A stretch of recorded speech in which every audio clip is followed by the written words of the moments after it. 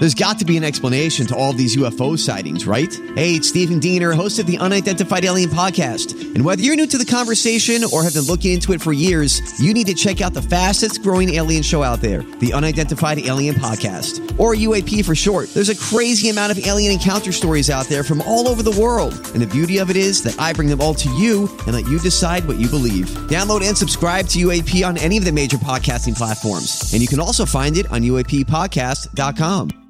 Hi, everybody. This is Adriana Trajani. I'm the host of You Are What You Read. I have the privilege of interviewing luminaries of our times about the books that shaped them from childhood until now. We get everybody from Sarah Jessica Parker to Kristen Hanna, Mitch Albom, Susie Essman, Craig Ferguson, Rainn Wilson, Amor Tolls, you name it, they come, they share. New episodes of You Are What You Read drop every Tuesday on Apple, Spotify, or any major streaming platform wherever you listen to your podcasts.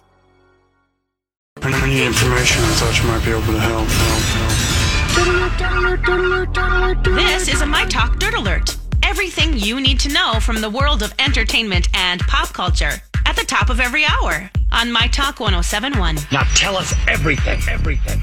All right, we're looking at Black Panther star Michael B. Jordan.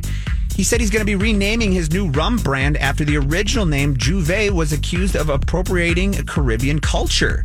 Now, Juve is a word that is important on many Caribbean islands to mark the start of the carnival.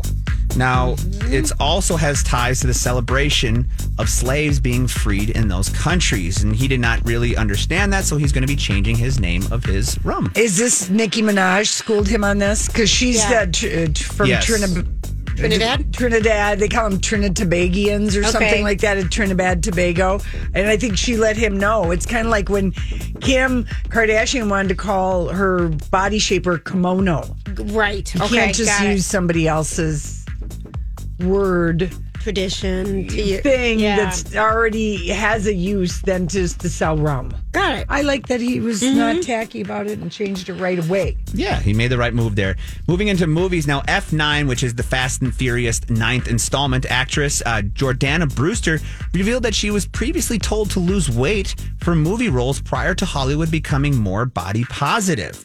Now, she's back for this 9th installment of The Fast and the Furious, and in a recent interview, Brewster notes that she had been working in Hollywood for decades, but is only now starting to see body image standards, particularly for women, get more realistic. And we saw this with Mayor of Easttown, and with Kate Winslet wanting to not change her body too. So, and if you guys ever watched any of the old Fast and the Furious, she's teeny. She's very teeny, very skinny. This is not new. They have been doing this in Hollywood to women.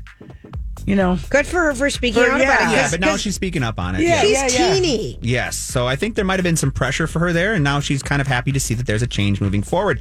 And going over to the royals, guys, Meghan Markle and Prince Harry are once again getting the royal treatment, this time courtesy of Lifetime. The network's latest film, called Meghan and Harry Escaping the Palace, will dive into the couple's explosive interview with Oprah Winfrey, which they detailed their decision to ultimately step down as senior royals and the alleged racism Meghan faced during her time in the UK. This is the third Lifetime that they've done. I don't know that Meghan Markle and Prince Harry I don't think they're really happy about this. I don't think they're happy about the first one, but they do it about William, and they really have done a lot. They've exploited. They like to do the dramatization.